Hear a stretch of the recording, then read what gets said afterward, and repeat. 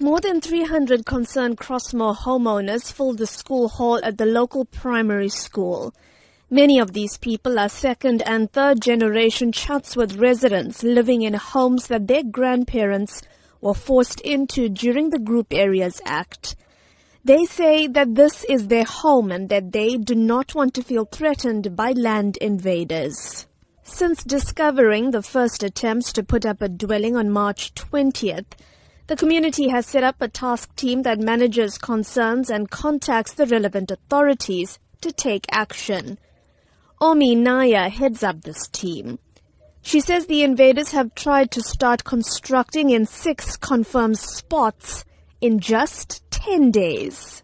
Our mosque, our temple, our church is affected. Our people are fearful to go to the places of worship. By us being restricted to go to our places of worship, what are you going to live for?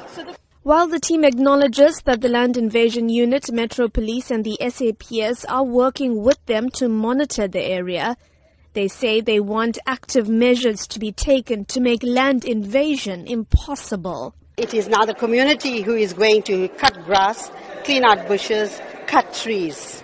They have eventually tried to assist us. If they had kept and maintained the areas, we wouldn't be facing what we are facing at the moment.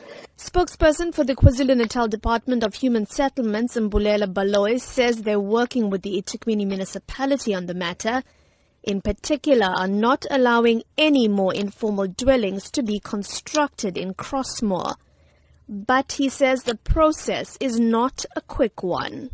It has been happening for quite some time. Hence, we have decided that we have to be hands-on on the matter. We are also exploring legal avenues like going to the court to get an eviction order. But we are also in consultation with people who have invaded land because we have to make sure that we do respect the provisions of the Prevention of Illegal Eviction Act. Earlier this week, the municipality's head of Parks, Culture and Heritage, Tembing Khozi-Ngobo, told the SABC that the municipality's stance on land invasions was to act firmly and swiftly.